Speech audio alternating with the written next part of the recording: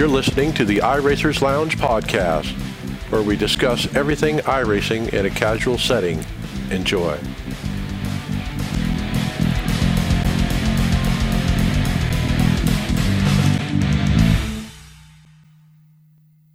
Welcome to the iRacers Lounge. I am your host, Mike Ellis.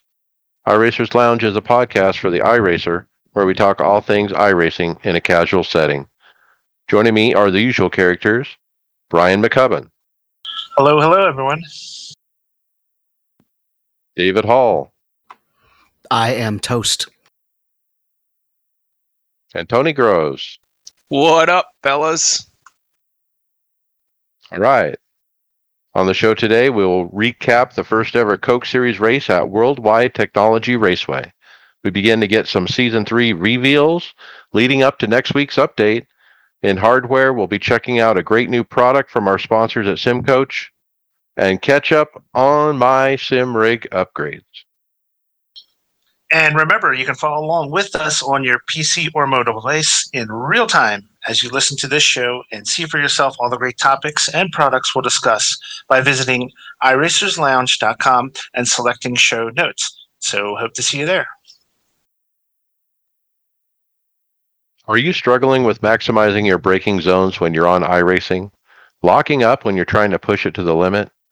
I was in your shoes not too long ago. I'd see my competition braking deeper than me, but no matter what I'd try, I couldn't match them until I started using SimCoach's P1 Pro pedals. With their true hydraulic range, they feel like you're just driving a car. They're made right here in the USA and even offer a lifetime warranty. For a limited time, SimCoaches is offering you guys 10% off your order. You won't find a better discount anywhere. Head over to simcoaches.com. Use the coupon code iRacersLounge at checkout. That was actually written by David, from your perspective, David. But let's talk real quick. I mean, at Gateway this week, boy, the braking really matters, doesn't it? Yep. There's braking and shifting, and a little bit of trail braking, and we're also doing, Le Mans this weekend, and I can't. You've heard me say it, and I'll say it again. The brake control is better, the throttle control is better, and anytime I have a problem, I'm able to contact them directly and get almost immediate response to help fix it. The last problem I had is when I broke my throttle, he sent me a replacement part and kind of instructions on how to put it in exactly the right way. And boom, I was only down for a few days. I didn't have to mail it in and wait on it to sit in line at a repair shop. So, that was written from my perspective. And I was actually fussing in Mike in chat saying, hey, that don't make any sense with you reading it. But I do drive them. I do recommend them. They are the best pedals out there.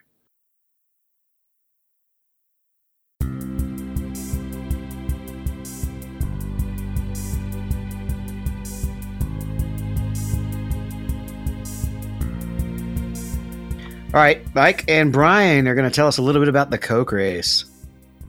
Yeah, so we teased it at the beginning of the show, but the Coke Series for the eNASCAR iRacing was at Worldwide Technologies Raceways, or used to be known as Gateway, and it's the first time that the eNASCAR Series has been to this track. Of course, the real guys will be there this coming week as well. So before the race, we had a little bit of news pop. This was an article from Racer.com, and it referred to one of the Coke Series drivers, veteran Logan Clampett. Yeah, he's admitting that he's perhaps thinking about retiring and hanging up his eNASCAR steering wheel, so to speak. He said he's got a lot going on in his life right now. He's got school, working part-time, back with really good friends in California. So I'm out with them quite a bit. I go to the gym 5 days a week. I'm putting in iRacing practice. I have other responsibilities nowadays. I'm not 15 years old anymore. He's also I'm not on having the back end of my career. Sorry about that. He's also not having the best season, right? Isn't he outside the relegation bubble right now? Yeah, but he had a good run this week. He was good this week, and he's just been having a lot of bad luck. I wouldn't say that he's off pace or anything like that. He's just been getting into wrecks left and right. So we saw this last year with a driver who moved on, to other items as well, and so life happens. Right, and these guys, I mean, this takes up so much time to be super competitive in this series that you do have to sacrifice a lot of other things that you might that kids his age who are just coming to young adulthood typically want to be a part of. So it's perfectly understandable, and if he does hang it up soon, we wish him good luck. So that was a story that happened before the race broke. Then we had the pre-show, a lot of fun stuff on there. They had they were interviewing a lot of their drivers for the Coke Series, asking them some fun questions like whether you like pineapple on your pizza or not. That was a good one. And they were doing impersonations of Evan Pasoko, who's not here today, but if you listen to some of those impersonations, we could probably make it sound like it. Some of them are pretty good. We got to pick on Evan a little bit because, we tried to connect with him last night and we couldn't make it happen. And he's traveling all day today, so he just couldn't make it. And so we're trying to move on without him. But man, some of those impersonations were great. Blake, the last one I heard was spot on. It was really good. Another thing that they do on these pre-shows is they do listener submitted rigs. So listeners can send pictures and have their rigs on the pre-show, and they'll talk about it a little bit. That's a really fun thing. So anybody out there who's really proud of the rig or want to share it with the rest of the iRacing NASCAR world, go and submit those on their webpage, and maybe your rig will be reviewed by those guys on the show. So that's really cool. And then they had a little bit of info on the Road to Pro Series that's inactive right now, right? Yeah, they talked about how the Road to Pro is shaping up and what the structure is of the race and so forth. So there's a lot of good information. Some of the people that are in and out, and a real good look at the people that could be coming in. They relegated down to the bottom 70 left, and now those guys are going for it. So as the race starts, the green flag drops with Cody Bias taking the pole. Casey Kirwan took the lead into turn one, and what was really interesting, they did a pre-race interview with Cody Bias, who was their pole sitter, and he happened to let the information out that he really didn't have hardly any practice before this race, and still wind up on the pole, which is amazing. But we'll see later in the race it might not have paid out in the long run. So after a few laps, Casey Kirwan continued to lead Cody Bias, and who has slipped all the way back to 9th. And I think this is where it started to show his lack of practice. Yeah, his race set showed quickly as he faded out of the top 10 right after the start. But his qualifying set, I think he said he spent about 30 minutes, and boom, he was in. So lap 22, Casey Kirwan finally gets a challenge from Graham Boland, and they fight for the top spot. And by lap 23, we do have a new leader, Graham Boland. He clears Casey Kirwan for the top spot. On lap 28, not only is Derek Bordeaux the biggest mover from 13th up 21 spot, but he's the fastest car in the track at lap 28. Yeah, and it was a pretty good battle there with Casey Kirwan and Graham Boland early to shake out who was going to lead it. We also got a reason why Kyle Peddle missed the show, and they showed on the broadcast a Twitter from Kyle that showed, unfortunately, he had to work. Well, apparently he's a pilot, and he shows a selfie of him in his, jumbo jet at the airport.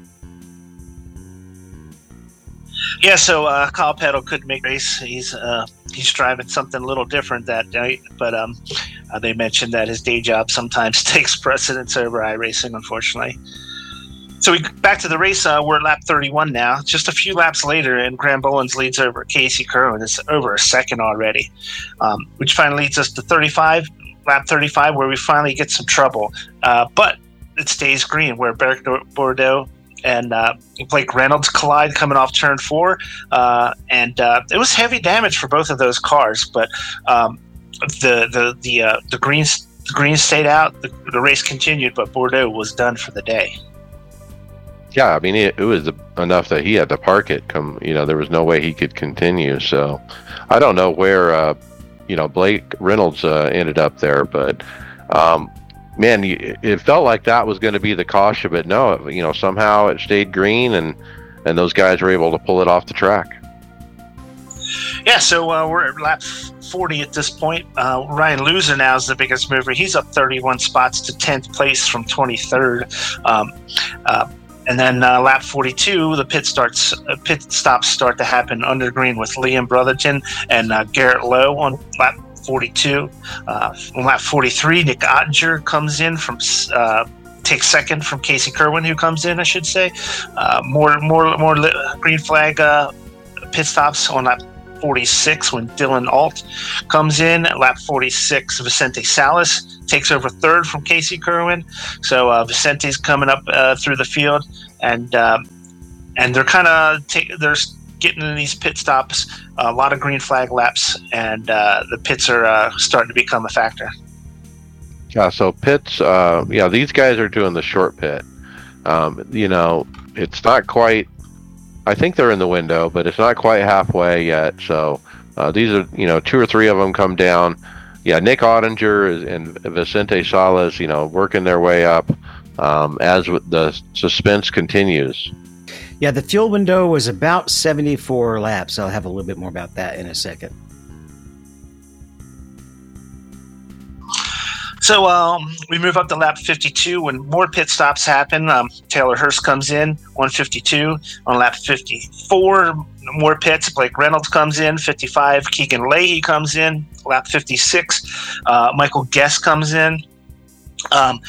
So we're seeing all these pit stops happen under green. It's been, I was kind of shocked when I was watching this race how long these green flag laps went, because they were mentioned in the pre-race how loose the car can get with these tight, flat turns, tough to race on. But these guys really did a great job staying out of trouble and keeping their cars going straight.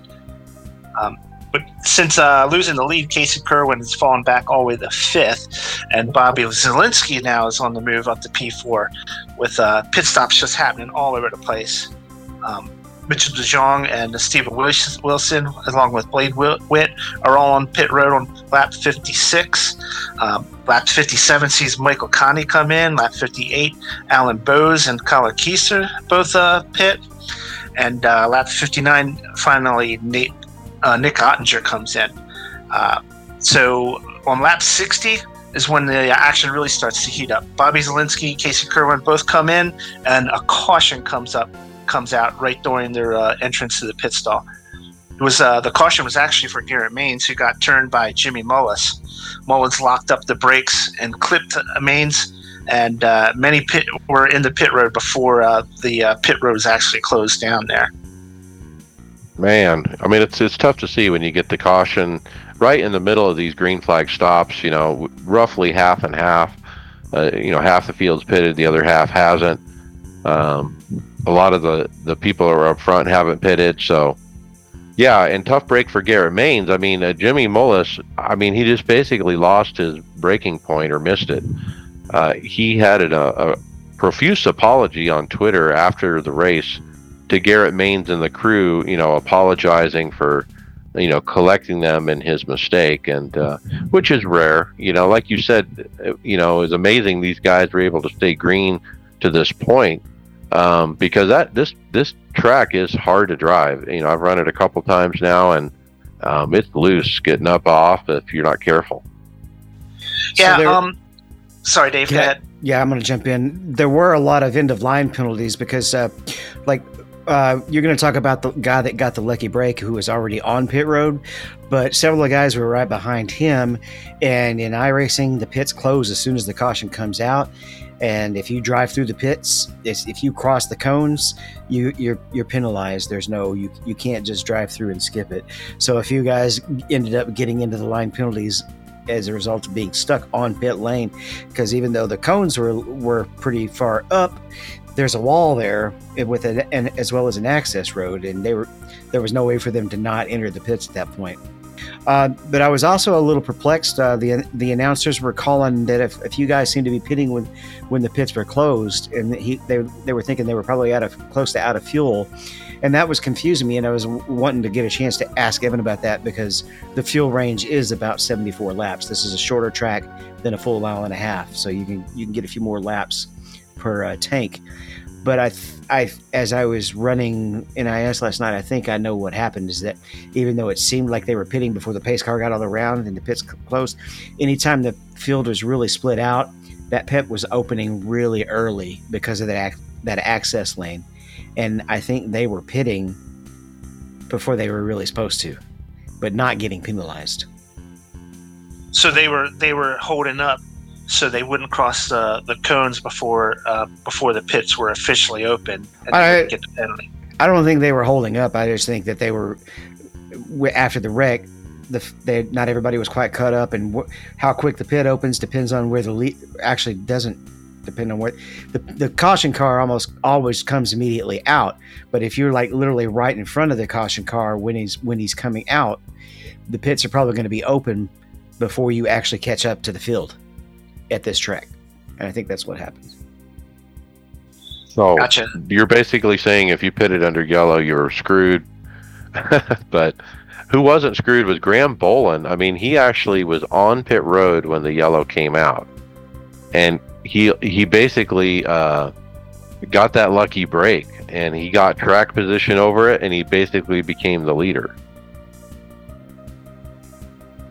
Yeah, that was a good break for Graham Boland, who was fast on top of it. Plus, he got the lucky break while being on pit road at the time. So he really made out well on that. And so that's something you guys might want to think about if you're running NIS or anything, and you're on pit road. There's a wall on that pit road entrance. So if something happens, you can't just bail out at the last second and get back on the track. There's a big wall there. So you're kind of stuck. So keep that in mind if you're out racing this week. Now, I do want to point out, at Gateway, though, Brian, you can take the access road, but then before that wall starts, actually go back on track without penalty. Right. Before the wall starts. Correct.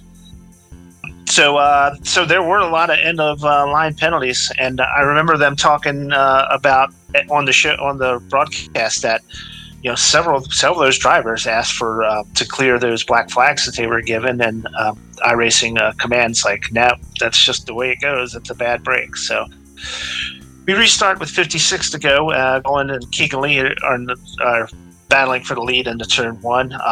Lap 69, last week's winner, Matt Busa, is the biggest mover, up 29 spots from 39th to 10th. So I think some good tires was his fortune there to really move up that fast. And with 42 to go, Graham Boland, Zach Novak, and Logan Clampett. There's in the top three, Malik Ray, Keegan Leahy, Cody Bias, Corey Vincent, Parker Retzlaff, and Matt Busa, and Matt Lowe. We're all in the top 10 there. Yeah, and it was a race of track position, really, because there were a couple people that kind of came up through there. A lot of it had to do with the pit situations too, but the people who started up front pretty much stayed up front, kind of thing, and the people who were in the back, kind of stayed in the back. That's kind of what I was noticing. But man, what a great run we knew Graham Boland was going to be, he's been running hot all year, but to see Zach Novak and Clampett, like you said, Logan Clampett had so much bad luck recently, and to see him up here running top three, towards the end of the race. Malik Ray, of course, was up there for most of the day as well. Keegan Leahy, having a great run, 2 weeks in a row now. So Casey Kerwin and Liam Brotherton make contact with 39 laps to go. No caution comes out. With 34 to go, Matt Busa takes 6 from his teammate Cody Bias. We get down to 20 laps to go with Matt Busa enters top 5, so he's moving up towards a top 5 finish. Someone who needs a good finish tonight, we talked about Logan Clampett, who actually was celebrating his birthday that day. Currently sees himself unwrapping a third place effort with 20 to go. So he's going to try to catch P2, and he's running them down. Yeah, at that moment, it kind of felt like Logan could win this thing because he was catching P2. You know, would he have anything for the leader? You know, it's hard to say, but you know, Graham Bolin, he's going to be tough to pass if he ever gets to him. So we got 10 to go now. The Graham Bolin's still at the lead. There's a fight for 10th place with 5 to go between Nick Ottinger and Corey Vincent. There was a good battle going on there. Meanwhile, up front, Bolin is extending his lead to 2.3 seconds over the place Zach Novak. So he's seriously in the driver's seat. He gets to the checker flag. In first place is Graham Bolin, takes the win. Congratulations to him. That was his second ever victory in the Coke Series. It's his first win oval track. His first victory at Watkins Glen last year. Yeah, and the first for that team, the Charlotte Phoenix, they call it, where they have that place where they have the events and so forth for esports. And so pretty cool that he gets the first win for them and finally delivers, you know, what they were hoping for. We actually have a really neat video here from Ryan Vargas, who I believe is an Xfinity driver. He posted up, he was there at the event at the Charlotte Phoenix, and he posted up a video at the checkered flag as Graham Bolin took the win. Apparently he had all his, his cheering squad there. I see David Schildhouse and others rooting him on, and so Dead Zone Racing is getting it done, and congratulations, they finally knocked that monkey off their back. Yeah, so overall, just a really impressive performance by these guys. We talked about it before, Mike. You said you've seen how loose this track is, but yeah, there was no serious incidents like that where people were just wrecking themselves or anything like that. It was very well run, good racing all around. Yeah, it went pretty quick with just the one caution, and good racing. Like I said, it was all about track position.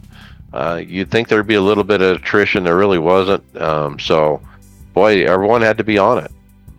Well, they were almost treating it like a road course, pitting at the very beginning of the pit window. If you look at those pits in the early 50 laps, those guys were going to need that whole tank. That was about as early as you could pit and still make it all the way. It was a good strategy, but as soon as that caution came out, it's out the window, right? Particularly because there's also tire fall off, and they lost all the time they had gained in front of people. Yeah, I believe they had to come get tires, just to be equal. So, yeah, it was a tough break for those guys that short pitted, but it's not like somebody stumbled into this win. Graham Bolin's been knocking on the door a bunch this year, a bunch last year. He probably deserves or should have more than 2 wins. He just hasn't, finished the deal. But congrats on getting the deal done.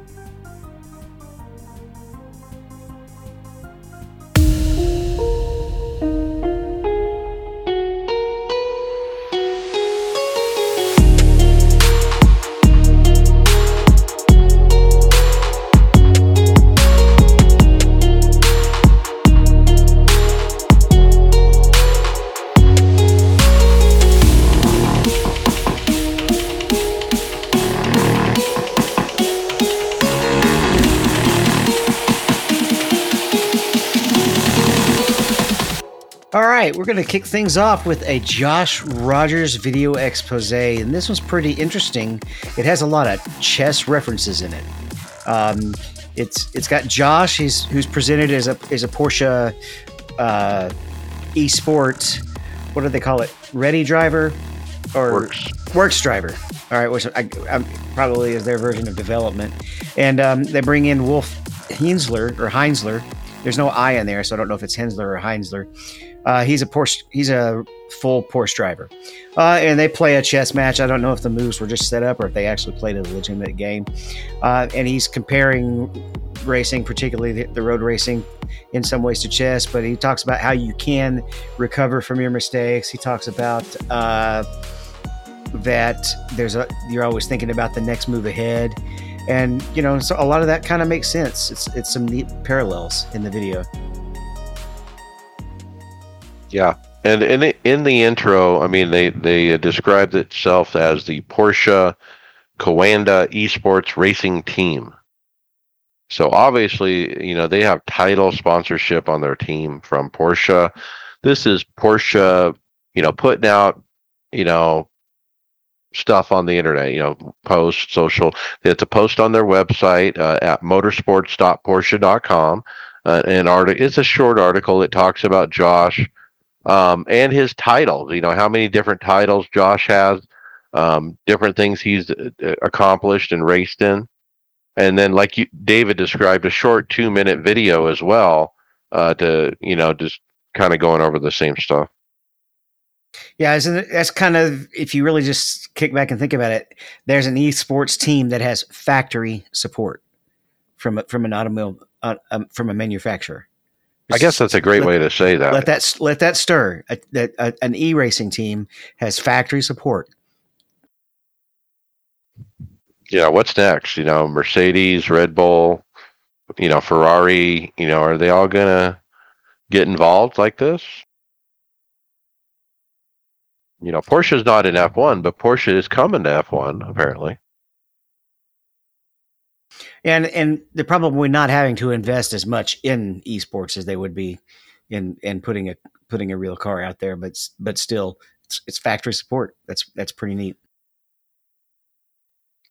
I expect more of these articles and videos to be released from Porsche in the coming weeks. They're just trying to publicize this, I think, and get the Porsche fan base, familiar with the esports and Coanda and the drivers and how good they are. And it just continues to grow. So, Tony, when I first glanced at the next article, I first thought of you because you do the fantasy, but it actually has to do with actual drafting. So tell us about this next video. With actual drafting, maybe a little drifting. Oh, that's right. It is Drift King. Hooray for dyslexia. It's all good. iRacing posted this. Member Togo Hisada, and this is an insane drifting. Hey, he's actually saving it going around the corner, but he totally nails the drift around this in this open wheel. Oh my God, does he? I mean, this is that Lotus car with no downforce at all. It's just like an engine on wheels.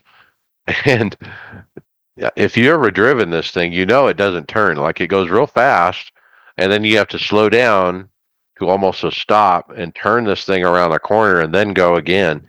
But this guy, I mean, he's racing at the ring, and it's a double corner. He's trying to catch up to these guys in front of him, and like you said, he just powers up and throws it into a drift and just drifts this double corner. I mean, all the way through, keeps it on the pavement.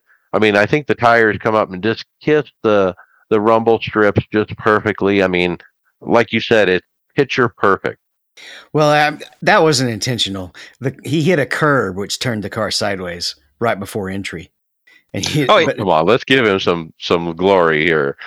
Oh, we're gonna give him some glory because he had this thing completely sideways, and even if it was by accident, he made it look like he did this on purpose for a pretty sweet video. Well done. It's one of those accidents you'll never be able to repeat. I've had those. It's like as soon as the back tires hit the rumble strips and even the grass a little bit, it shot the back end back out into the track, which basically allowed him to save the car and continue on. And I don't even think he lost any time. Like, he is still moving pretty darn quick when he was able to recover it and mosey on his way. that will probably be seen on the top 10 when it comes around again. I bet. Yep. Hey, Mike, let's go swimming. How about simming for a living? Gary Klett talked on his podcast how one makes a living as a sim racer. And this is a TikTok video. It's basically a short, clip of that podcast where they're talking back and forth about it. Is it possible? So what do you think? I mean, you look at the guy we were just talking about, Josh Rogers, Mitchell DeYoung, those kind of characters. I mean, they're not like working part-time at a Burger King or something, You probably have to have something along the lines of factory support to be able to do it. Because we're also seeing guys that don't have that support and they're putting in all the time on their own on top of a job that are not able to do it. I do know some of the pro drivers like Garrett, his job is close to sim related, so he can even sneak away with practicing at his facility some, right? Because he works at a rig shop.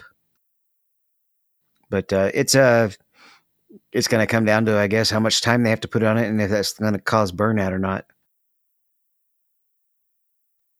Interesting podcast. I mean, they start talking a little bit about teams and team structures, and this guy's saying even the big teams have engineers. They have drivers and engineers, and it's crazy.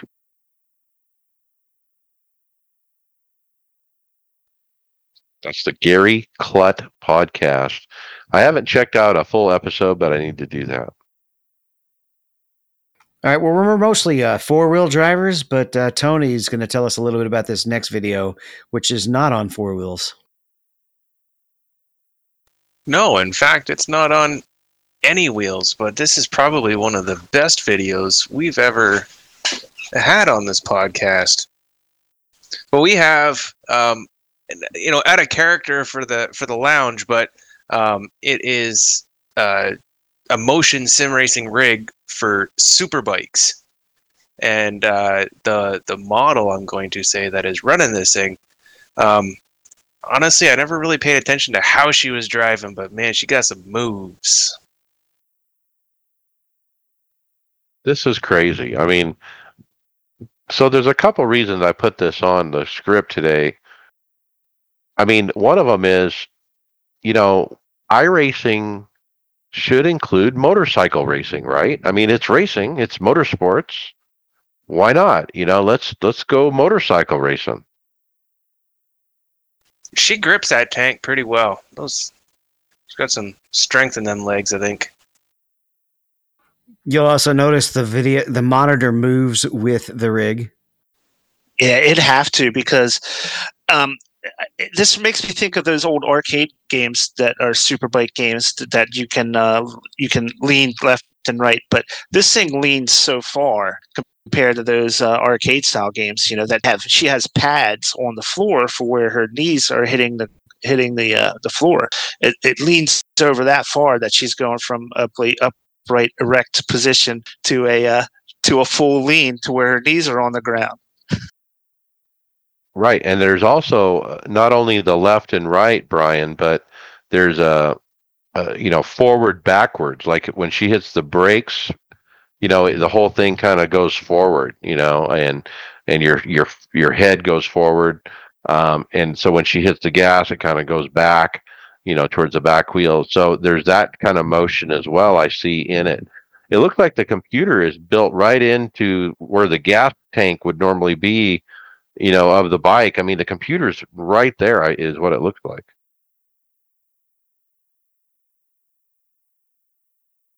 So my only thing, if iRacing were to do this, it's kind of like, the physical movements are so much different unless you had a rig like than iRacing. Would you be able to use a steering wheel if you didn't have a a motorcycle rig? I don't know if that translates that well to motorcycle racing, because the steering inputs are so different. Whether that would work, right? The axis isn't even oriented the same way, right? Steering wheels are generally pointed forward if you're paying attention to which way the shaft goes, and motorcycles it points down. Well, I mean, you're turning the motorcycle handlebars a little bit, but a lot of turning is leaning too, and so you're absolutely right. I mean, the traditional iRacer with a steering wheel and 3 pedals and a gear shift, I don't know if it translates, and so maybe it only works if you have this kind of hardware available. I also like the fact that it looks like they're using 80/20 style metal extension to build this thing, at least the bottom part of it. And it's a shame because iRacing does have a lot of cool tracks that motorcycles race on. Like how cool is it to see the motorcycles going through the corkscrew at Laguna Seca and stuff like that?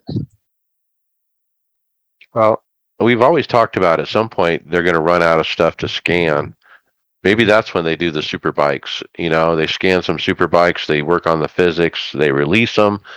And it probably wouldn't be too popular because of the things we've just discussed. But there's going to be the hardcore guys that, like Bino, the guy who builds all the crazy stuff. He's going to, I'm going to build one of these things like a horse, and ride it. I see this having more success if it was a standalone game. It's so unique. It's so different. There's just too many things that are different on 2 wheels. It makes you wonder what software she's using as we're looking at this video. What is she racing? Well, she's definitely got the right hardware, that's for sure.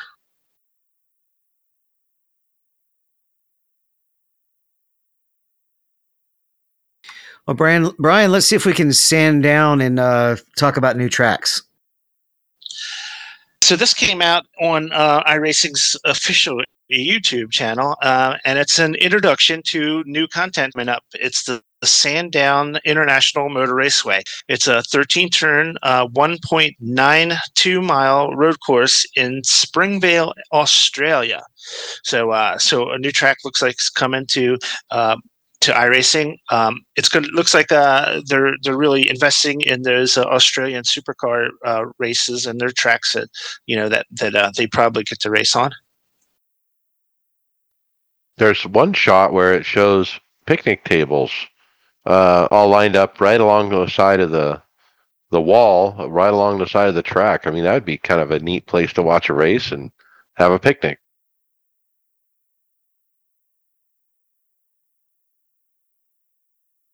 I don't know if I'll end up buying this. I don't run the supercars, but who knows?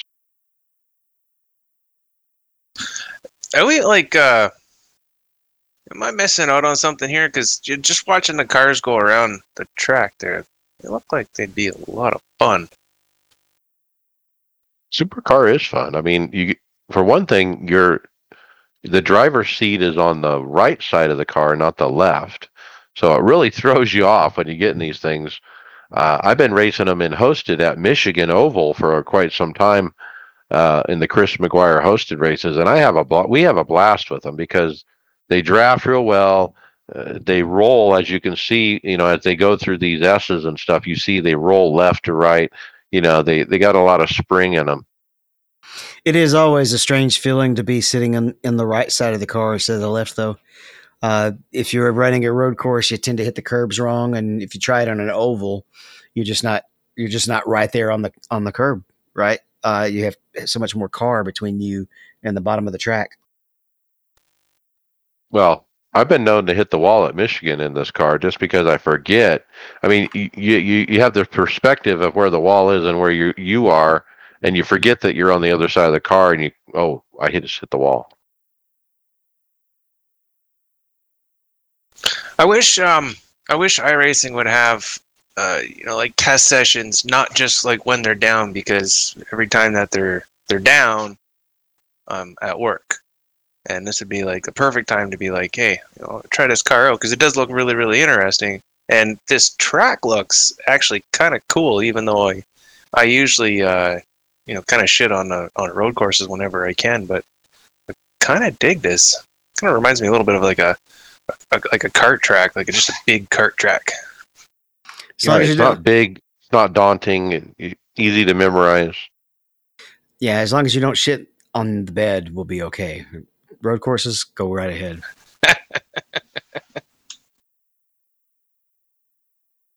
All right, well, we're talking new content. Let's talk some more new content. We have iRacing fans will soon be able to expand their garage with the addition of the Toyota GR86 Cup car coming in 2023. And that's according to the SR Motorsports Club. Yeah. Put out on the twit. iRacing hasn't announced this car that I'm aware of, but they have published materials here that show coming to iRacing soon. Is this more like like a leak? Because normally they don't go this far in advance at letting us know about stuff, not like almost a year in advance. I think it's a leak. This is the car was just released, so if you open up the thread, this guy, the Bozy Tatarovic, he has a thread about the car, and he has all the different specs and different things. And then this guy replied to him with this screenshot from the SRO Motorsports Group, who are apparently part of this car's release, that do state the tie-in with, hey, you'll be able to run this in iRacing in 2023. Okay. Well, kind of clever way to drum up some hoopla over it. Well, Brian, to install new content, we need a downtime. We got one coming up. Yeah, that's right. So iRacing announced on the forums the actual time of the downtime they're going to be setting up for season 3. So Tuesday morning at 8 p.m. Eastern Daylight Time, or 8 a.m. 8 a.m. Eastern Daylight Time on Tuesday, June 7th is when they will be down. So this will affect all iRacing regions and members, and will be unable to host or join any sessions during that downtime. So while they're down that time, you cannot do any kind of sessions or anything like that. But they will be having the test drive. Tony talked about it a little bit. So if you're not familiar with what the test drive is, you are going to be able to test any car on the service as long as you have the car downloaded, whether you have it purchased or not. So you can take that time if you want to test something that you've never had before. This is like the only time you'll ever be able to test cars that you don't own when they do these test drives. So Tony made a good point. It's usually when people are starting to get ready to go to work or at work already, and so it makes it a little difficult. But that's the only way you can do it. It's one of the only times it's good to be an Aussie. There you go. Yeah. They should. I've actually. Go ahead. I was just gonna say they should dedicate like an hour, maybe or 2 hours, somewhere like in week 13, just like one day, 2 hour shot. We'll call it the 2 hour trial session, and just because I want to be able to test stuff out, or just take a day off, or just run it for 24 hours on patch day. Leave test drives open for the whole day. Or like on week 13, give every member a 2 hour window that expires after 2 hours. That any time during the week they can do a test drive. I like that one even better. That's cool. You want to limit it so you're not giving away the farm, but I think it could drive sales. I mean, if I had that option, I would be more tempted to try different cars, and if I liked them, maybe buy them even. So I like the idea, Tony. It's pretty cool. I want to expand on it one more thing. Let's expand on it where we can try tracks that we don't own as well. Yeah, that'd be perfect. I like that idea of just everybody gets like a 2 hour window throughout week 13, and try any car track combination you want. Yeah, that would definitely drum up sales. Because like me, I'm kind of interested in that supercar stuff just from what I've seen, but I'm not going to go and invest because, well, I got a pretty good track record of investing in cars and using them once and never touching them again. So, well, Mike, would you use that time to try out this new track that may be coming out? Yeah, so they put out on the Twitter some pictures of another historic Melbourne, Australia venue. Now, is this Sandown? I don't think it is. This might be a second track. I should have asked the Crisscross guys to take a look. They would be likely to recognize it. A lot of people were hoping it was going to be Albert Park Circuit, but I don't think that's what they're thinking it is. Albert Park is in Melbourne, and it is a pretty historic track for that area. But from the discussions on this on their thread, they don't think that that's the track that's on the picture. I think it is. They're speculating that it is the Sandown track that's already been announced. Well, could be. We'll know next week. And this is a less ambiguous teaser, but we're also looking at Fuji Speedway. Well, they say it's Mount Fuji, so we know on this one. That's kind of what makes it less ambiguous. That's right. So so this is a pretty cool track, and this is one of those ones where they have to have the mountain in the background, right? This is really close enough to Mount Fuji that it would be very prominent in the background. So iRacing doesn't always do the best job in doing far off distance type of areas to look at, but this is one of the ones where it's close enough that this would almost have to be there, right? Yeah, I think, didn't we hear Steve Myers tweet something about that can't wait to see that Mount Fuji in the background or something like that? Well, hopefully they're thinking the same way. All right. I know one of the Tonys is really excited about the next one, but this Tony happens to be here. So tell us about our new thing that's coming out that really affects our team quite a bit. Oh yeah, this is gonna get Rochette all riled right up. He's been asking for this for a long time. I think most of us have been asking this since they teased it, but we are gonna finally get the damage model, and it is coming to all 3 NASCAR Cup Series cars. Well, of course it would be. It'd be funny if it only came with just the Fords are getting a damage model, and we'll roll that the next ones out over the next couple of months. But finally, it's happening. Woohoo!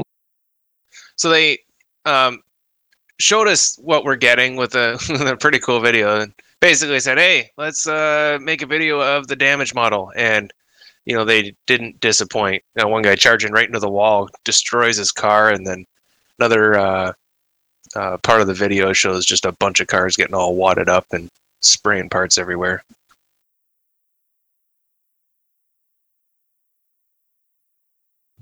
Pretty cool. One question that Tony threw out was, what about the composite body parts? I mean, are they part of this? Well, who knows? I guess we'll find out. The biggest thing is, are they going to break that way where they just come off instead of acting like sheet metal that gets bent up and kills your downforce for the rest of the race from scratching the wall, right? I think that's going to be the biggest question. Yeah, and it's hard to tell from the video, if that was the case or not. And I'm always curious how much the new damage models affects the actual car. In other words, is the same exact hit on the old damage model and the new damage model represented the same as in, repair times and stuff like that? Or does that change with the new damage models as well? You know what I mean? Does the same exact hit affect the timing on this on the track? Gen 6 had the new damage model for about a week, and it was pretty broken in that it was even worse than the current model, and that you get a little scrape that's about 20 seconds worth of repair, and you were 10 seconds off the pace at an oval. It was just killing the cars. There was no slight damage choice. All right. And that was back with the Gen 6. And that's why they kind of took it back out and never put it back in. So yeah, it's going to be completely starting from scratch on how long the repairs are and how much they do to the car. I hope it matches kind of what we're seeing in real life, whereas they can take scrapes without any damage or tire rubs or aero loss, but then they break when you actually hit them hard enough, right? Right. That tow rod that seems to break quite a bit if they get into the wall, as opposed to if you just scrape the wall. We saw a couple guys this past week at Charlotte, Kyle Larson and all, and they hit the wall pretty good, and they were just as fast before as they were after. That's a good point. I mean, Kyle killed the wall a few times, and he was still fast.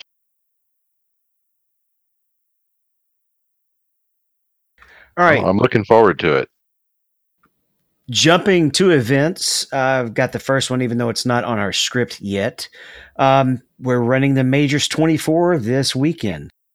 And in fact, if you are not registered by now, it's too late because the deadline to register was Wednesday to register your teams. But there will be 4 broadcast splits. It's the European sports cars that you would normally see, including the LMP1s. It's running on the 4th and the 5th. Their top 4 splits are going to have live driven pace cars by a human with Le Mans, or what is it? What is the European division called? It's not WIA, is it? I've forgotten the abbreviation for the European road racing. WEC, that's it. Yeah, WEC. But yeah, the top 4 splits are going to have built-in, or they're going to have live cautions with a live pace car driver. And it starts Saturday morning at 9 Eastern and rolls for 24 hours. We've got a team. How does a live pace car work? They're going to put him in a Porsche that's painted to look like a pace car and just leave him at the very back. If he's not running laps, he'll be in last place the whole time, basically, if he's sitting in the pits, except for when cautions come out.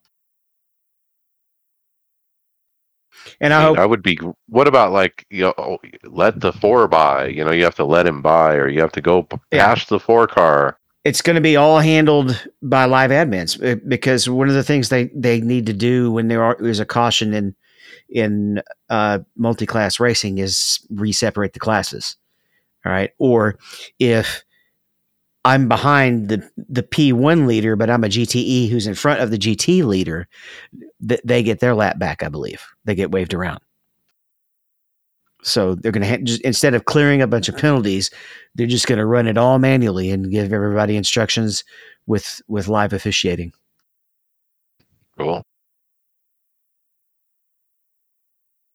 So we'll see how we do. I'm going to put in my pre-qualifying time. We got a 5-man team running. Me and Greg are running with a Brit and 2 Aussies. And it's always funny talking to them, because I said I'm running a couple of races tonight, and they said, "Oh, I'm sorry, I can't tomorrow," because they're 15 hours ahead of us. It's pretty funny. We'll see how it goes. Good luck. The next one is the Creventic Endurance Series. It has been announced. One of iRacing's longest-standing team racing challenges returns this Sunday, June 4th, with a visit to the Hockenheim Ring in partnership with Creventic, the organizers of the Real World 24-Hour Series and iRacing's Neo Endurance League. This series of 12-hour endurance events brings a full slate of GT and touring cars to some of the world's most iconic tracks.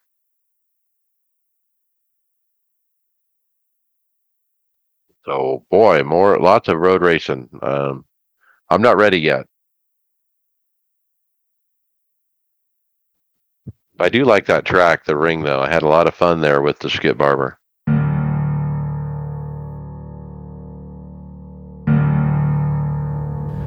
We want to take a break from the show for a moment to tell you about our sponsor, Sim Coaches. Months ago, I made the switch to Sim Coaches from Load Cell pedals. I can tell you from the experience, the difference is huge. I'm able to brake deeper than my competition and be smoother on the power exiting the corner. They have helped me a ton. Right now, for a limited time, Sim Coaches is offering our audience 10% off your order. You can't find a better deal anywhere else. Use code iRacersLounge at checkout. Head over to the simcoaches.com website and get yours now.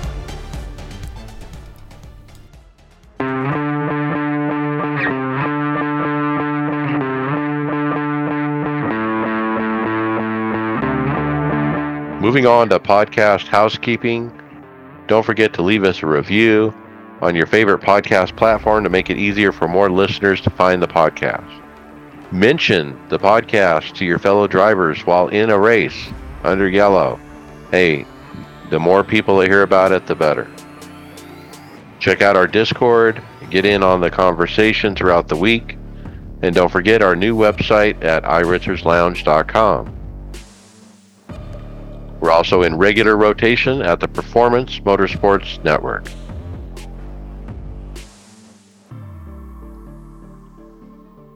All right. Brian, or not Brian, Tony, did you have a long fantasy weekend? Well, probably not as long as you guys, because I didn't have Monday off. It's not a holiday weekend for me, so I didn't actually get to finish the race. But oh boy, I finally showed up on the charts. I had to share a podium, but I was still able to, and I was able to find third place, sharing that with Mr. Rochette and Boats and Hose. Boats and Hose. Yeah, that's all right. I don't mind. That's a great name. I don't mind sharing that. And our own Bobby Jonas was able to pick up second place this week, which good for him. Louder Racing took first, but boy, oh boy, what a race. Like most of all the good stuff that I ended up missing, I caught, the next day, but wow. They put on a show. Let's put it that way. It wasn't Texas, right? No. Greg got 19th after having a couple hot weeks. Man, I was way down the list, 41st. Ooh. Brian, 37th. Yeah, I missed putting in my pick, so I got screwed. Because I think one of my drivers I might have used up already. So I think because I didn't change him out, I didn't get any credit for that guy at all. Now, we did a different thing because of the weekend, Memorial Weekend. Bobby set up a Google document for our team where we picked the winner of the F1 race at Monaco, the winner at the Indy 500, and the winner of the 600.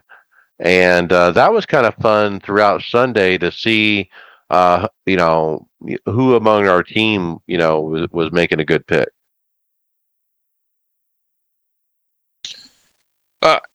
Yeah, you led that one, did you not?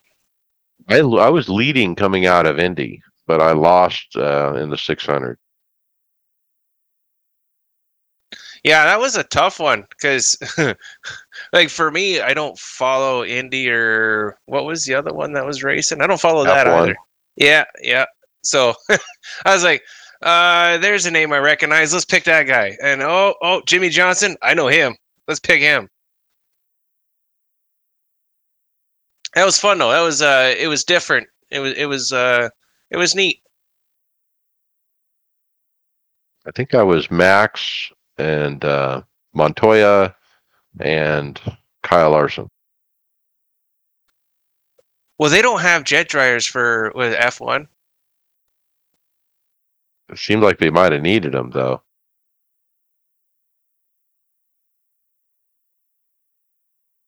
Well, back to our fantasy league. We've got two guys overall in the top 10, and That's Mr. Rochette and Mr. Hectus. Greg's sitting in second place, which is good. It's nice to have two guys up in the top 10 and showing Tifosi Racing in the fantasy league. The rest of us, well, we suck, but we got time. We just got to remember our picks. That's right. Yeah, so Greg was leading this thing up till last week, right? And he didn't have the best week at Charlotte. It was a tough race. Charlotte was a tough race to predict because there were so many people got knocked out of that thing that should have done well. So it was a tough track to predict. Yeah, I don't think many didn't get any lumps. It'd be a tough one to come out clean. Will this computer run iRacing? Not now. All right, let's jump to hardware, software. Kicking it off with Grid by the SimLab. We've got an Instagram post, and it's a formula wheel with all the buttons you need, as well as an online screen. It's definitely got the shift light buttons, as well as the traction control loss buttons on the left and right. This layout kind of reminds me of a Ferrari wheel layout as far as how the buttons are laid out. It's got 4 dials in the middle and some thumb rollers that seem to be in a good position where you're not going to hit them accidentally as you're going. I do not see a price tag. Oh, it's 2,500 euros. Pass. Wow. I mean, for that kind of money, I mean, you can get the Gomez wheel with all the bells and whistles, which is very comparable to this, and I believe it's less than that. Oh yeah, it's about half, isn't it? Right. So it's just like, where is this money coming from? I mean, And what's SimLab is a great brand, so obviously, you're going to get a top quality product.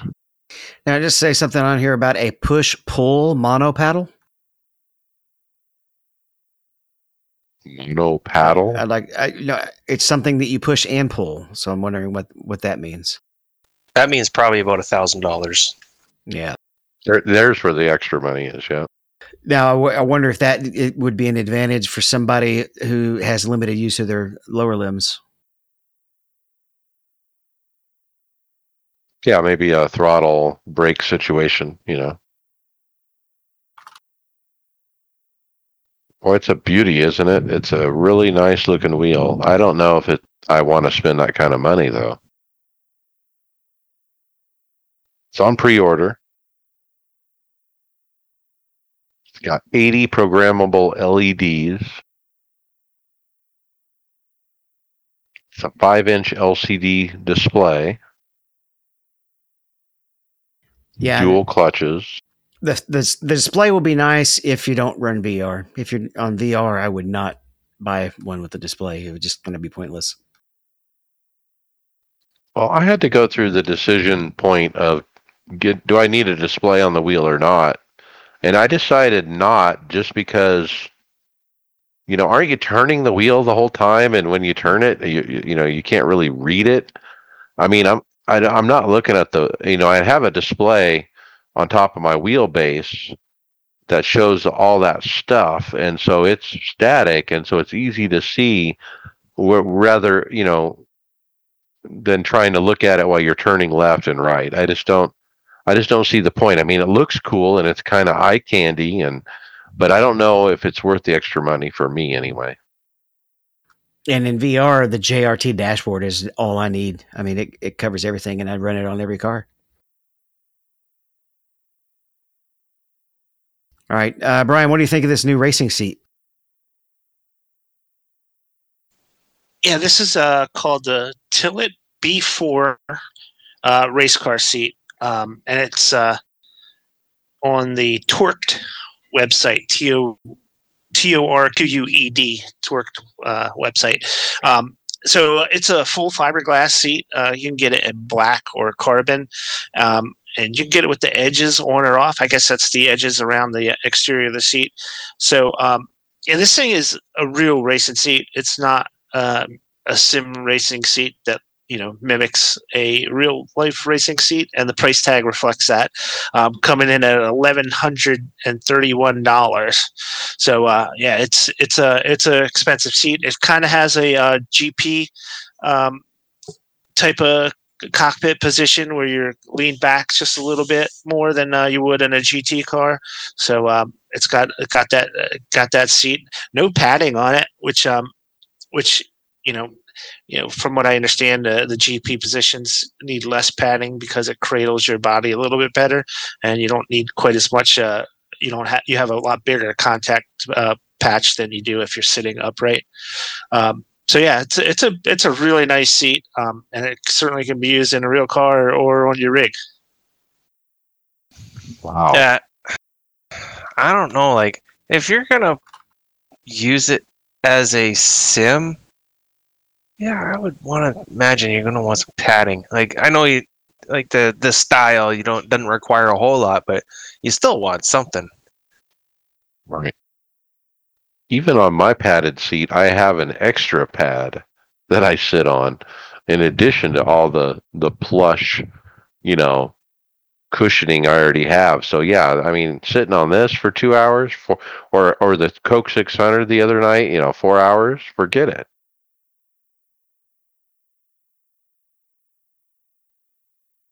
So it's $1,131. I found it for sale. You can do black or carbon for the finish. I want to see it in action. Like, does it have flex?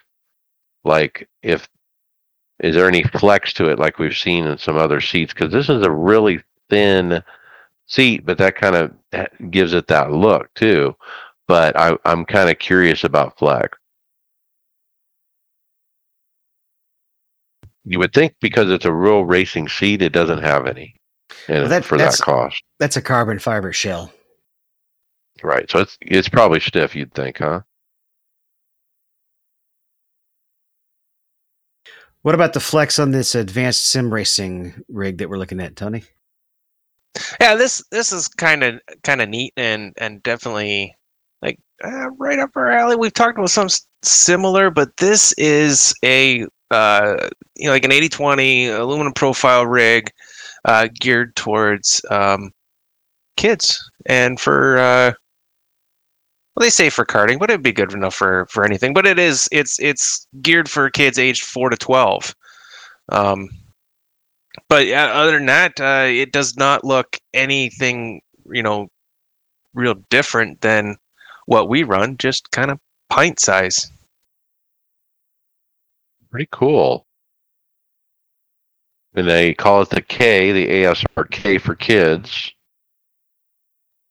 And it's like a mini 80/20 rig. I mean, basically, you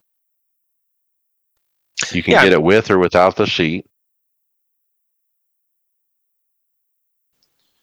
Yeah, and the seat that they have is like a typical karting seat that only goes maybe halfway up your back. It doesn't cradle you all the way up to your shoulders like a typical seat would. So it's very, very kart style as far as the seat that you can get with it. Looks like it's made out of plastic or fiberglass or something like that. It's hard to tell. It doesn't really describe the seat that well. All right, Mike, every time I'm on TeamSpeak, all I hear is you griping about your wind machines. How's that going? Well, I got some mounts finally printed, 3D printed from my friend Kyle Pendygraph, teammate, and he designed up some mounts. Now, one of them kind of came apart. They're a little small. And so he's actually going to redo them and make them a little bit bigger. But I do have it installed, and they do work. And I basically have put the fans above the left and right monitor, pointing down at my face. Now, the bad news is I tried to wire it after I'm like, wow, I finally got these mounted where I want them. I've tried to wire everything up to the Arduino. Nothing works. The Arduino turns on, but the fans don't move. The software looks like it's communicating with the Arduino, but I don't know what's wrong. And so Kyle, God bless him, he's going to help me. I've replaced the wiring, I've replaced the fans, I haven't replaced the circuit board Arduino thing, and so I ordered a new one. I had it shipped to Kyle's house. He's going to solder it and test it and make sure it works, and then he's going to ship it to me. And I'm going to hopefully plug and play and be done with the fans finally. So I'm getting close. I can see the end is near. We're just waiting on the parts to get to Kyle and let him do his thing, and he's going to save the day. And it's hot racing in this room, and so I can't wait to get those going. All right, what's this Moza versus Fanatec thing, Brian? This looks interesting. I recognize Boosted Media, but I don't know the other guy very well. That's actually Will Ford's brother. So they're two brothers, and he's on Boosted Media every once in a while. But he does some reviews of products as well as Will does. And this was a 3-part series of basically a head-to-head comparison between the Fanatec CSL-DD and the Moza R9, and their final conclusion was that these things were so close in performance and feel and strength that they really couldn't pick one over the other as far as performance goes, but there were some other factors that you might want to consider. The Moza R9 you can get right now within a matter of a week or two, and the Fanatec CSL-DD is taking months to get at this point. So there is definitely a big advantage to the Moza R9 as far as how soon you will get the product, which is one thing to consider. And one thing to consider with the Fanatec is that their whole universe of products that work with it. You have the pedals that can attach directly to the base, the shifters that attach directly to the base, and of course you get the full variety of Fanatec wheels that are available. So really, it didn't come down to whether they thought one was better than the other. It was just they just decided that either you'd be just as well with one or the other. There's just a few arbitrary issues that you might want to consider, being the shipping and the compatibility with other products. Yeah, availability was the big one for them, and like you said, the wheel selection. I mean, if you go with the Moza, there's two. You got a road wheel or an oval wheel. That's it. And so, the other thing was the quick release. The quick release for the Moza has no play in it. Obviously, the Fanatec quick release is crap and has a lot of play in it, and so that was a difference too. But I mean, if you're wanting to get into racing and you're looking at one of these budget wheels and direct drives, which one's the best? They're basically saying Moza just due to availability. Yeah, that was one of the things that initially ended up causing me to buy the Sim Coach pedal, was that it was available, and everybody else was like 6 weeks to 6 months. Yeah, sometimes the best ability is availability, and that comes into play with some of these products. And Will Ford, I'll mention, he kind of taken a different approach on this video than he normally does, and he split it into 3 different parts. So it's not a marathon video. I think that is a new strategy for him. So these 3 videos have been released over the last 2 weeks. He also does an article on his website about it in written form, which I find very useful as well. But I think this will be the way he does it going forward when he reviews stuff. He's going to break it into unboxing and initial impressions will be the first video. The second video will be like tear down and testing. and then the third, kind of, review and conclusions. All right, I'll take the next one as the Sim Coach spokesman of such, right? We've got a release. They've got their handbrake, which is also a hydraulic handbrake. And you can look at it and recognize some of the same hardware. I would buy this one if I did rally racing. All right. I don't, so I can't really justify buying it just to have it sit there and look pretty. But once they have a shifter ready, even though since I never used the H pattern anymore on that Fanatec shifter, I will probably buy their shifter just because brand loyalty at this point, right?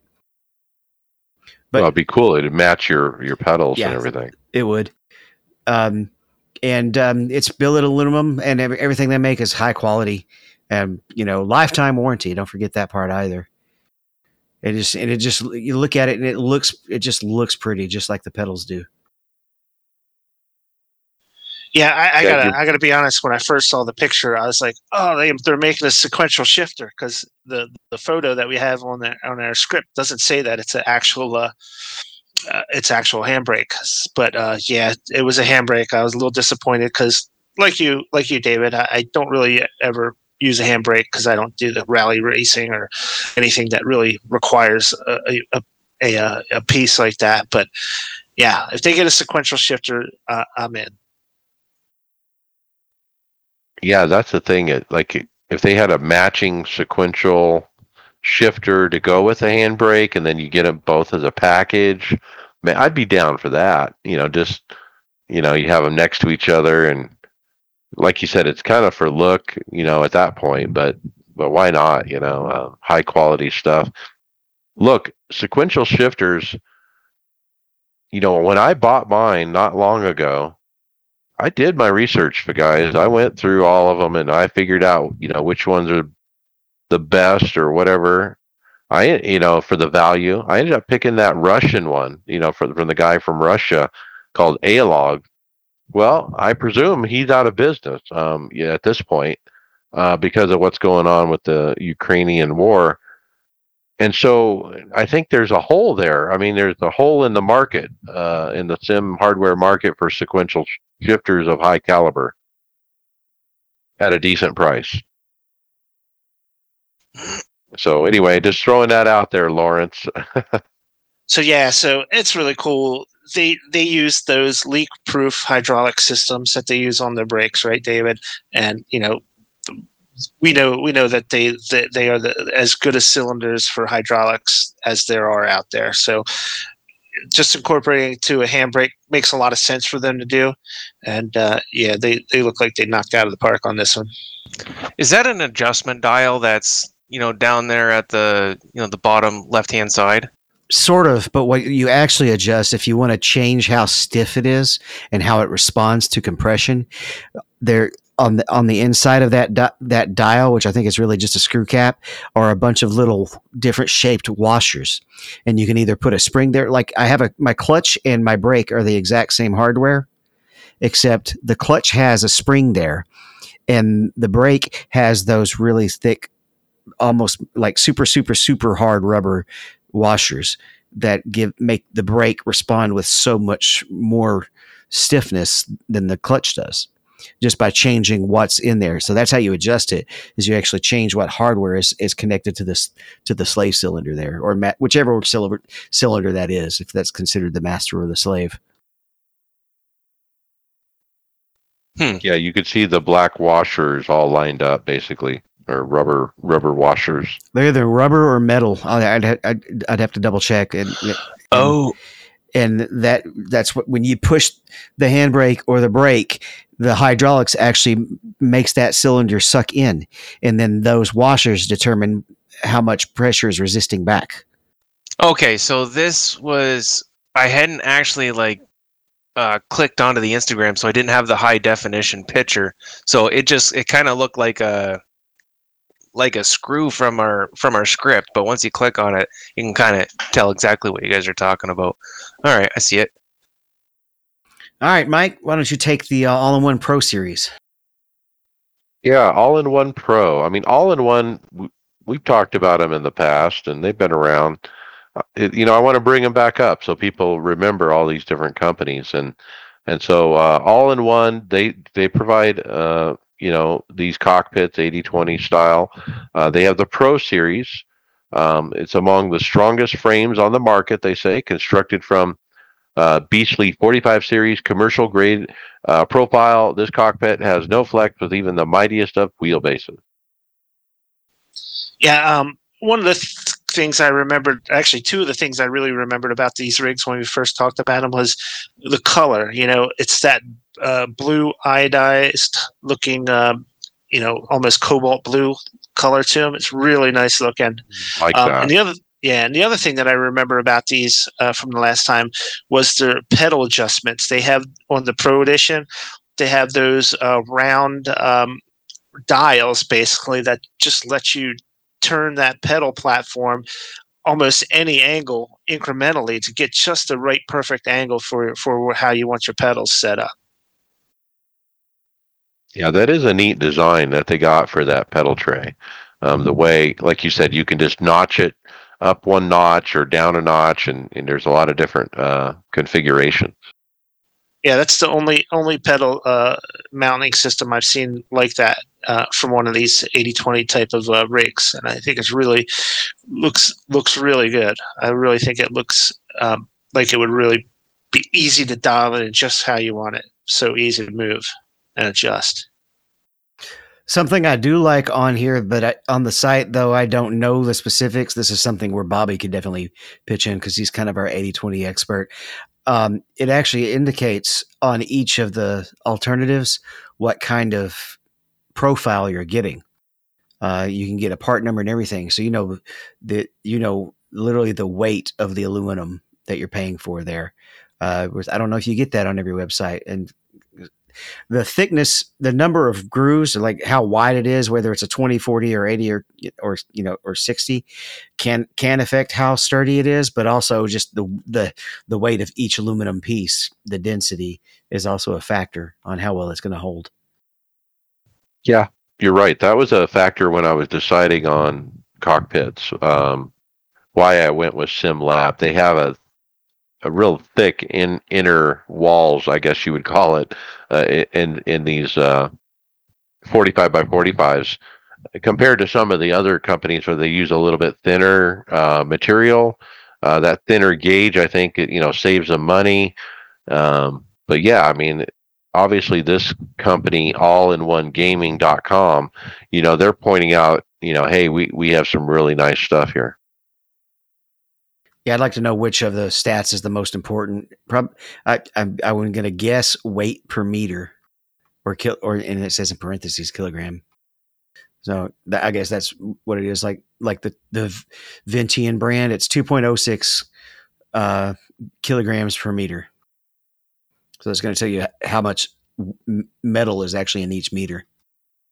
If you go down farther, there's an animation of that brake or the pedal tray moving and being adjusted. Man, it reminds me of how many times I had to take apart my pedal tray and put it back together as I was trying to adjust it and get it to the right place. I mean, I probably did that 20, 30 times, undoing bolts, and it's quite a chore to move it around. This would have made it real easy. I don't know if it actually would, because if you look at it, you have to unscrew it each time to move it. It's just got a whole lot of places you can screw it in. So you're still going to have to kind of just guess and sit down and see if you like how it feels. But more options are better than too few. Right? So pricing $700 up to $1,050, depending on which model you pick. That's reasonable. I'm a little concerned when I don't see you see the uprights go up, but there's no crossbar, or like on my SimLab, there's a crossbar that comes across for the shifter and the mouse and stuff like that. Oh, that's completely missing, isn't it? It is. So you wonder those uprights, just how stable those are. Well, that crossbar is just for the shifter. It doesn't really add to the stability of the uprights. Especially, I think it does, actually. Try wiggling your left one and try wiggling your right one because only one of them has a shifter attached. Good point. It's and it's attached at a square. It's not attached at a triangle. So it's going to be a negligible difference. It's not going to be the difference maker. If it was a short triangle, that would make it a lot more stable, but not the big box. That big box is just there to hold your shifter and your mouse pad. And that really cool cobalt blue, while it looks really great, if you want to expand to it, I don't think you're going to be able to find that color too easily if you want to expand onto that system with more 80/20 stuff. It looks like you can order directly from them, though. If you look at the look on the page, and is this 45 millimeter the standard? I thought it was 40 millimeter. That is what most of the A20s came in. 40 millimeter boxes. Well, the other thing that's not standard are the little corner brackets, I guess I would call them. They have a different design than your normal, corner bracket that you would get with SimLab or some other company. They actually have 4 screws instead of the normal 2. Yeah, and I don't think my memory is betraying me because I ordered some custom profile to build my shelf that my amplifier sits on. I was thinking about putting my computer, but the amplifier takes up plenty of space. So this is not a standard profile size either. At least not the most common. Yeah, this is 45 by 45. Interesting. Let's roll on, though. This next one's kind of interesting, though. I don't know if it's as needed by a sim race team as it is for a real race team. It's too bad we didn't have Adam on tonight, but he's not here because he's doing stuff with his real race team. It's Pit Logic. And it has everything you need to be a real-life crew chief, basically, right? Yeah, it is for real racers. This was advertised to me like on Facebook or something. And so I looked at it and I was like, wow, this might apply to somebody in sim racing, especially if you're working on setups. And it's a place where you can, store your setups. You can document them. Your shocks, your gears, checklist, your tires, your temp,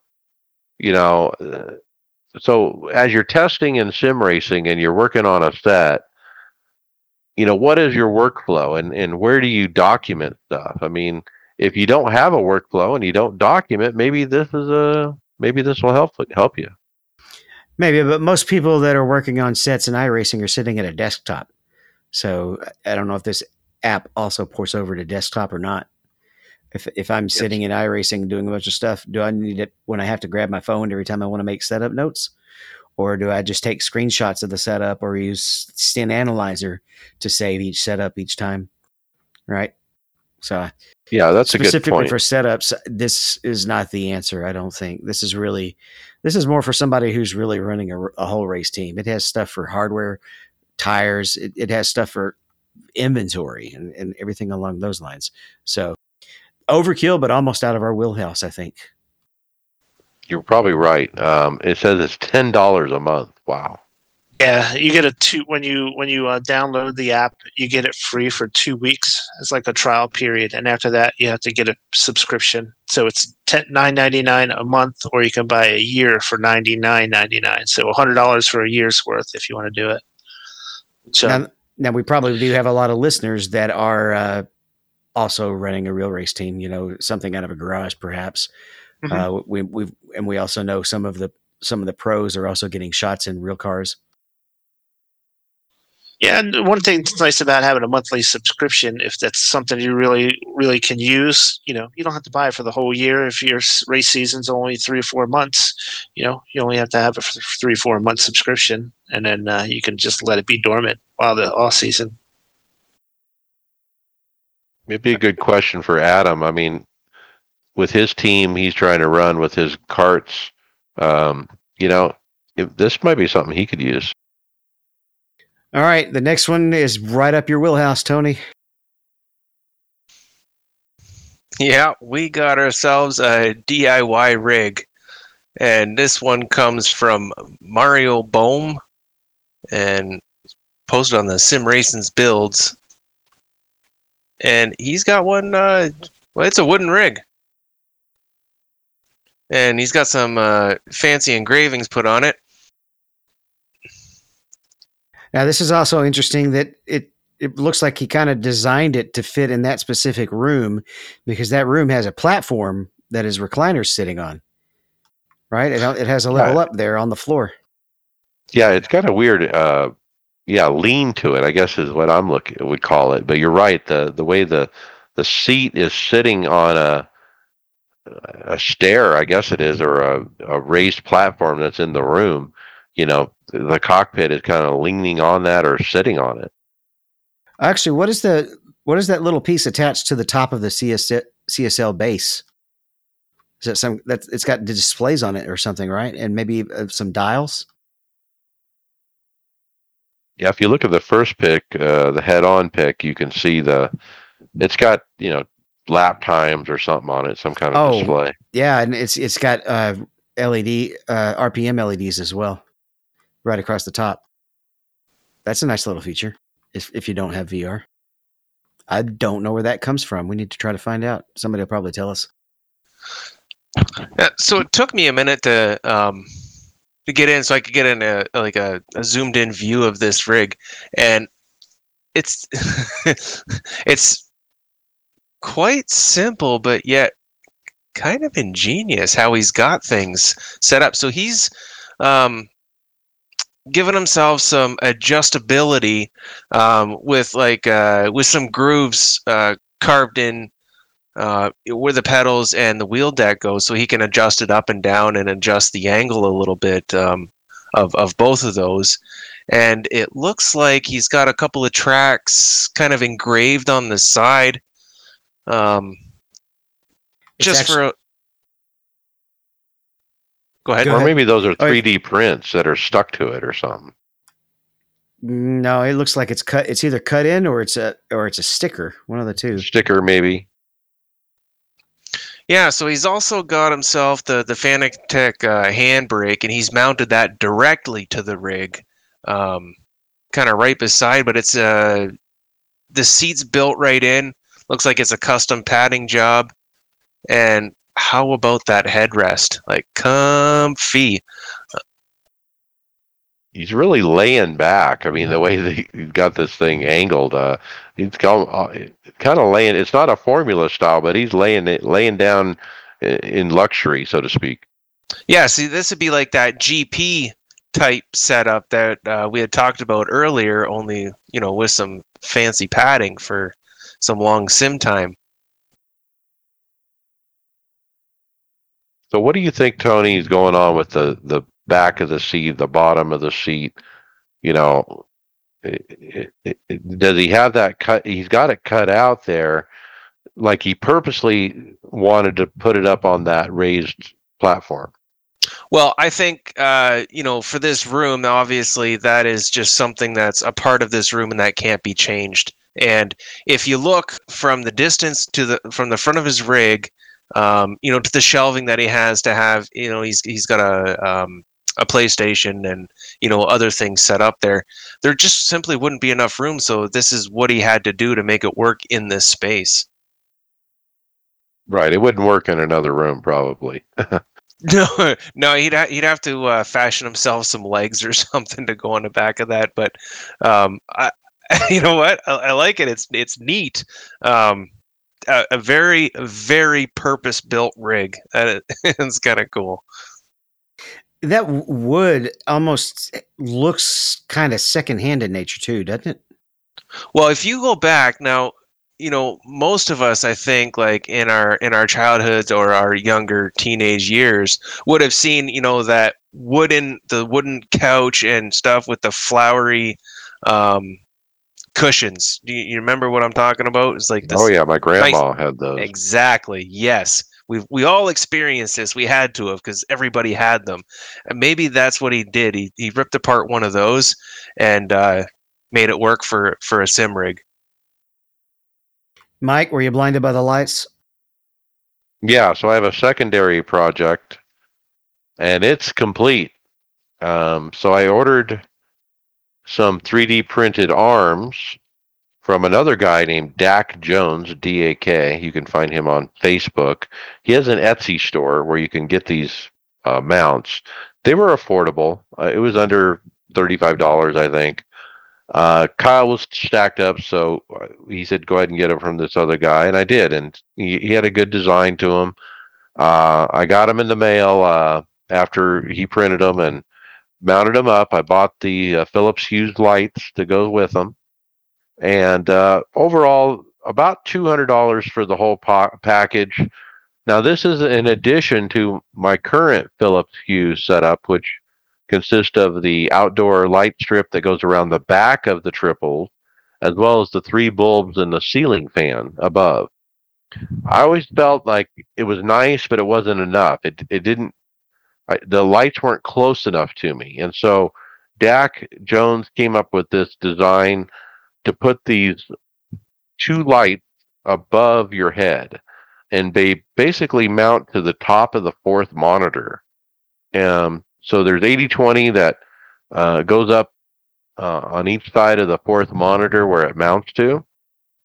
And so the arms mount to that, and you just plug them into power, and then I already have everything else. So it works great. Now, the big question is, do they wash out the screen? Do they make it hard to see the screen? And the answer is no. They're far enough away.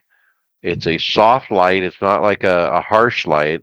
And I've had zero trouble with any kind of reflection or anything like that. The positioning of these arms, the height and everything is really good. So the hard part for me was programming the Philips Hue app and software that you have on the computer to get the shadowing to look right. So you would get into a Ferrari at Monza at noon. There'd be a lot of shadows from the trees and the overpasses and the tunnels and different things. So it's a good track to test it at.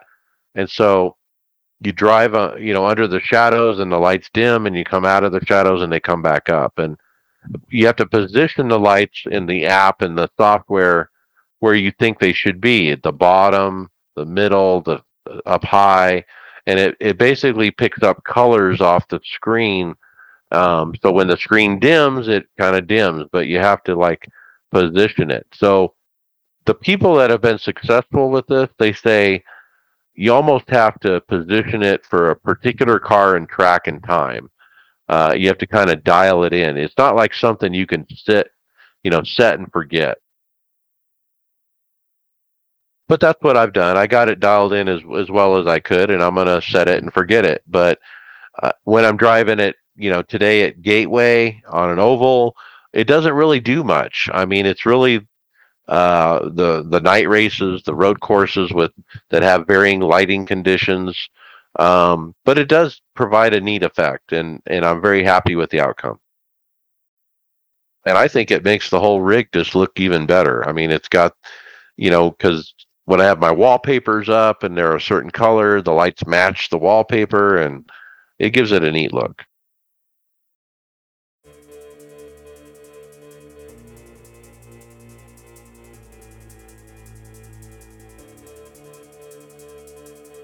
Okay, with that, we're going to results. The NASCAR iRacing Series.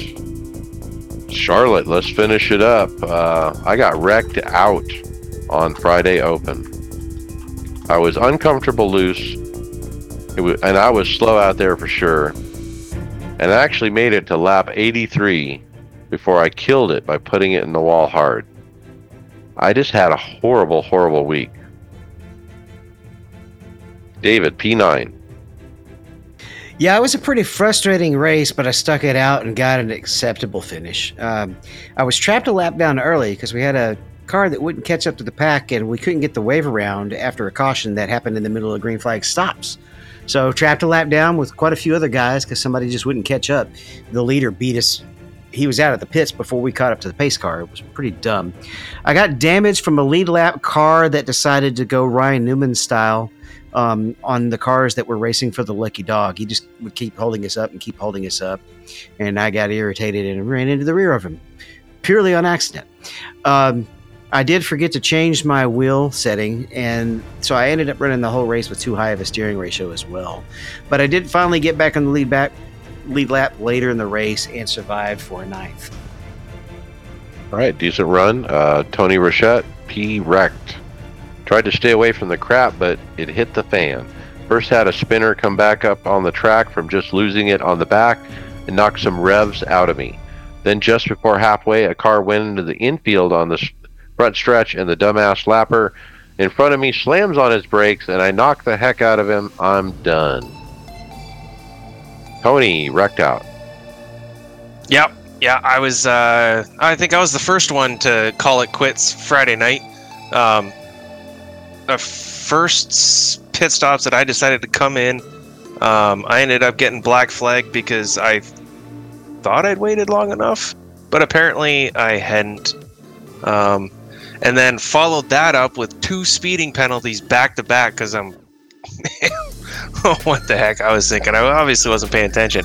But I got a lot of that back, and then I tell you, I think I was like lap 60 or something like that when I finally.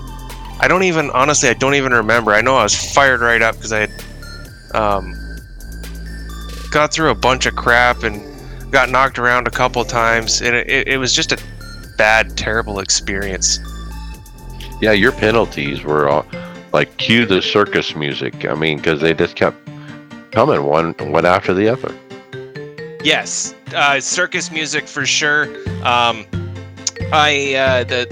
first penalty, I'm gonna say is on me. I thought I had waited long enough, but the two speeding penalties, I just simply quit paying attention to what I had to do. Just like it was my first day, rookie move. Right, let's talk about Gateway, a new track. You're going to not let me talk about getting wrecked out Sunday? Oh, I forgot Sunday. How about Sunday Open? I think I was the only one who decided to get up and run it, I think. And Tom was up, I believe. Yeah, an unavoidable situation with a guy pitting, even though I knew he was. It caused some of the things to not up in the place, and I got in the wall, and the car just never drove right after that. So, wrecked out. It's a tough week for our team. Yeah, an 8 in high split. Wasn't terrible tough, but yeah. I mean, I ran all 4 of them. Now we went to Gateway, and I call Gateway. This one. I do call this one my home track. I'm going up there Sunday, in fact, and to catch the NASCAR race. P19, and this was a P19 I can't feel too terrible about. It was a top split. I was car 37. The strength of field was 4,700, and Garrett Maines was in there, which means, of course, Garrett won. Though he had some competition on this one. But I got the P19 purely through survival. This was top split, but they didn't drive with top split quality. There was wrecks all over the place. I got damage on the second lap, but this was because a driver didn't know his force feedback was gone until we went green. And it's caught him by surprise, and he lost control. He apologized, and that happens. That's one of those freak accidents. Then I got caught in a second lap, and but I was able to always stay on the lead lap, and just would kind of hang out in the back, and there was always enough wrecks to keep me from getting lapped. And a whole lot of other cars got taken out, so I brought it in 19th. Okay. My first race at the track ever, I wrecked out.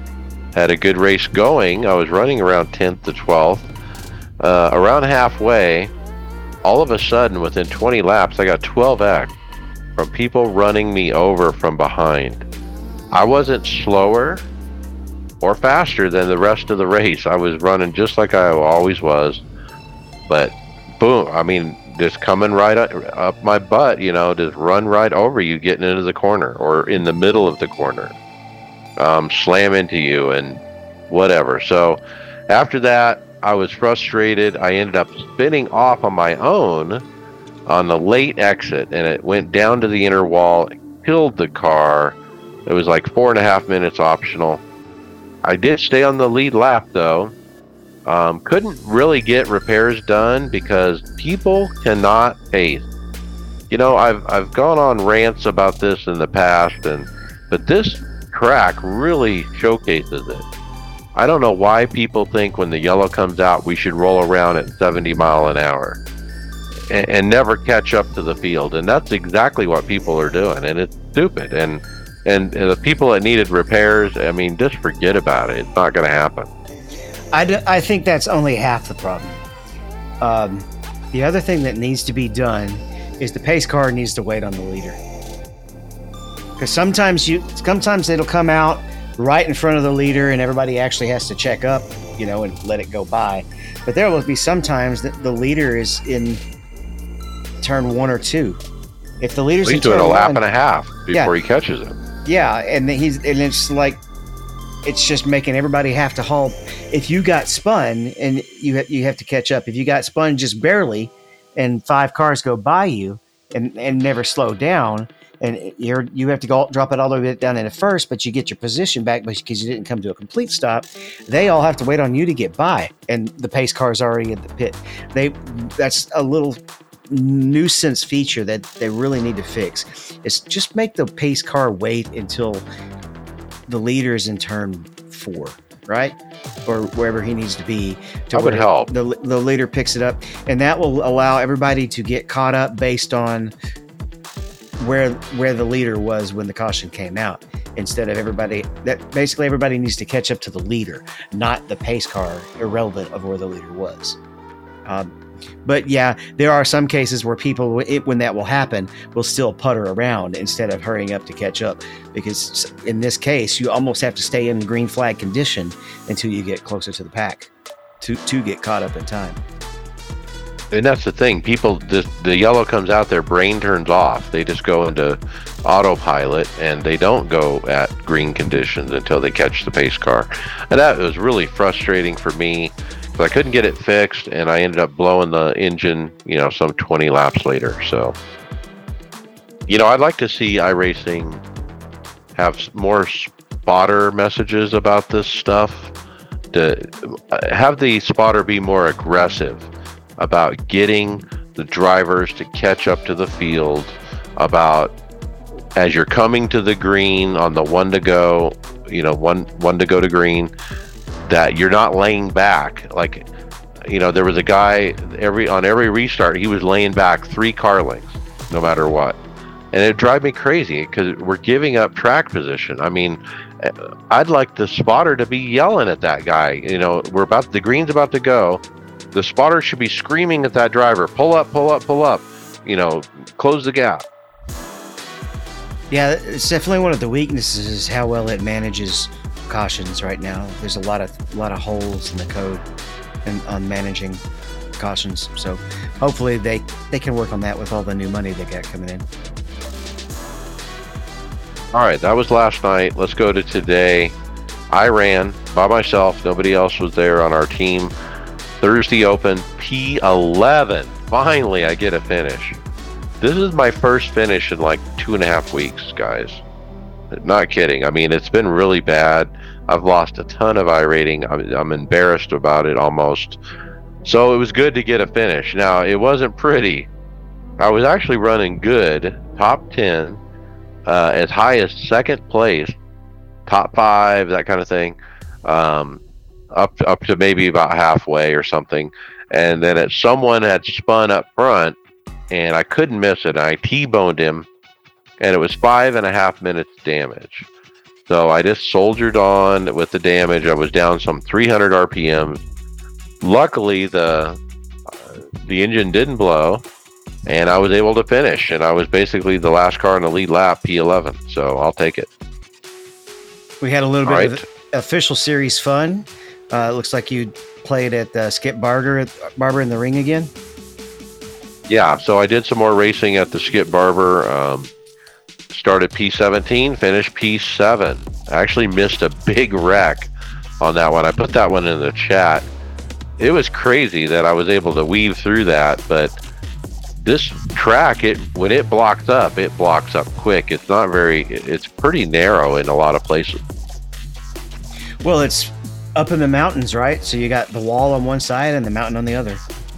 Yeah, basically. So then after that good run, I went on to run 4 other times and wrecked out 4 races in a row. Ouch. And then the 5th time I tried it, I started 14th and finished 6th and had a good run there. I enjoyed my off week playing at Daytona in the Euro Sprint Series with 3 wins at Daytona. And one of them was an 18-second comeback after a cell spin on lap 1 where I locked the brakes up in turn 6.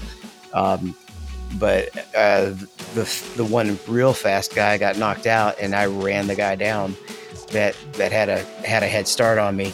And another one, I actually had 50 seconds of damage the whole race because of a turn 1 hero, but still managed to outrun everybody. So Daytona and that 919, they get along with me pretty well. Stack them up when you can. Let's go to League. Fast Track Racing League. David, P7. Yeah, I had good long run speed, but suffered a little too much on the short run. I did go back and check Stint Analyzer after we ran, and I had the best 30 lap, 40 lap, and 50 lap average of anybody. But they'd pull so far away in those first 10, 20 laps that I would never get completely back to all of them. All right, and then Greg P. disappointed in the setup and tired of getting run over in this league by a-holes. Adam was also wrecked out. I think he self-spun. That's a theme for sure, in this league for him. Well, at this time of the year, he's not spending as much time on iRacing. Yeah, he is busy. And then I ran and got P21. Was pretty uncomfortable around the top. I was letting everybody go. I wasn't racing anyone. Kept the car clean till roughly halfway. Now, I was like one of the only ones on the team at that point that had a clean car. I think everyone else had some kind of problems. But and then I started hitting the wall, and I was just barely hanging on to that car by the end of the race. But after the horrible week at Charlotte, it was an accomplishment just to get a checkered flag. And so I'll take it no matter what the finish was. Okay. And we got the OBRL Aftermath Podcast Truck Series from Gateway. It was Josh Robinson with the win. Steve Thompson second. Chris Bates is third. And last was the Get Her Done GT3 Series. Greg P2. He said in Heat 1, field inverted for Heat 2, and he made it back up to second. Didn't have anything for the leader, though. Okay, with that, final thoughts. Brian McCubbin. So I got to spend today with my good friend and our teammate, Tyler Williamson. I haven't seen him in quite a bit since I started my new position at work, but it was really good to catch up with Tyler.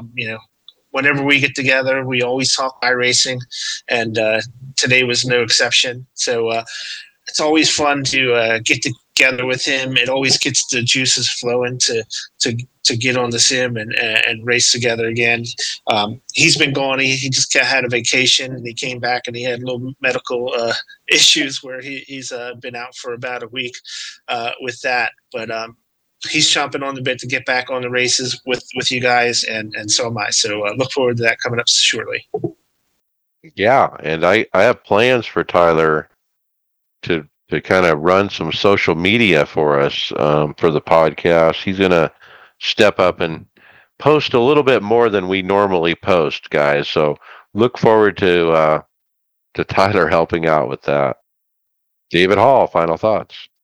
I'm looking forward to running the Majors 24 this weekend, and I'm having to put my stints in pretty early so that I can go ahead and head to St. Louis Saturday night as well to get to the Cup race fairly early and enjoy some of the scenery. Maybe catch a few races at the indoor go-kart track that they have there, if they still have it. I haven't been back in 4 years or so because of COVID. I think it was 19 was the last time I was there. But looking forward to getting both those things out of the way. Hopefully we'll have a good run.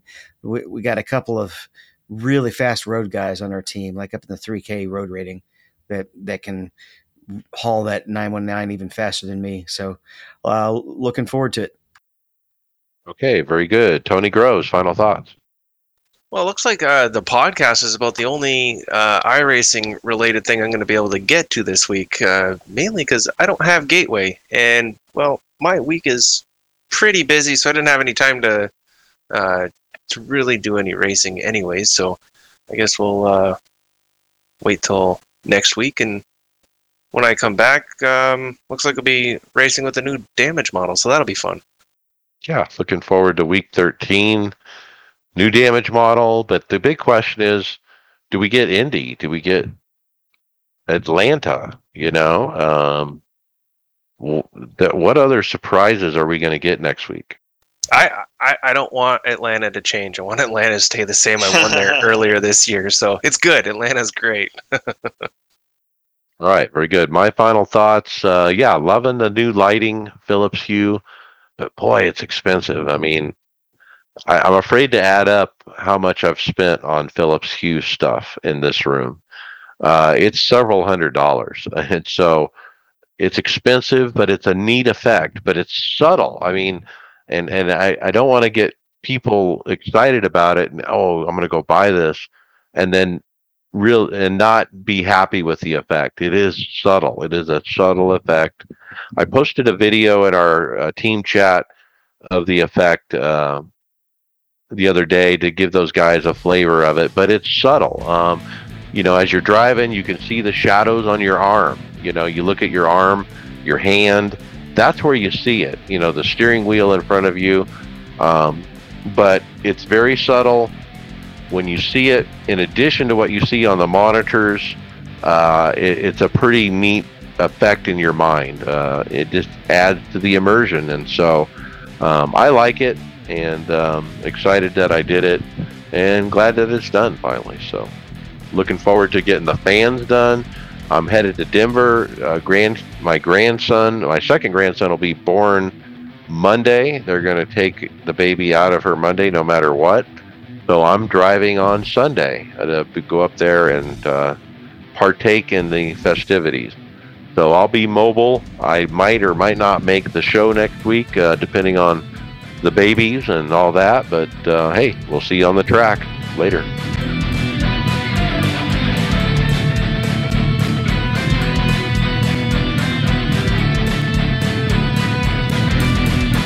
Thank you for listening to the iRacers Lounge podcast. Make sure you go subscribe to us on iTunes, SoundCloud, or Google Play, Facebook, and Twitter. See you on the track.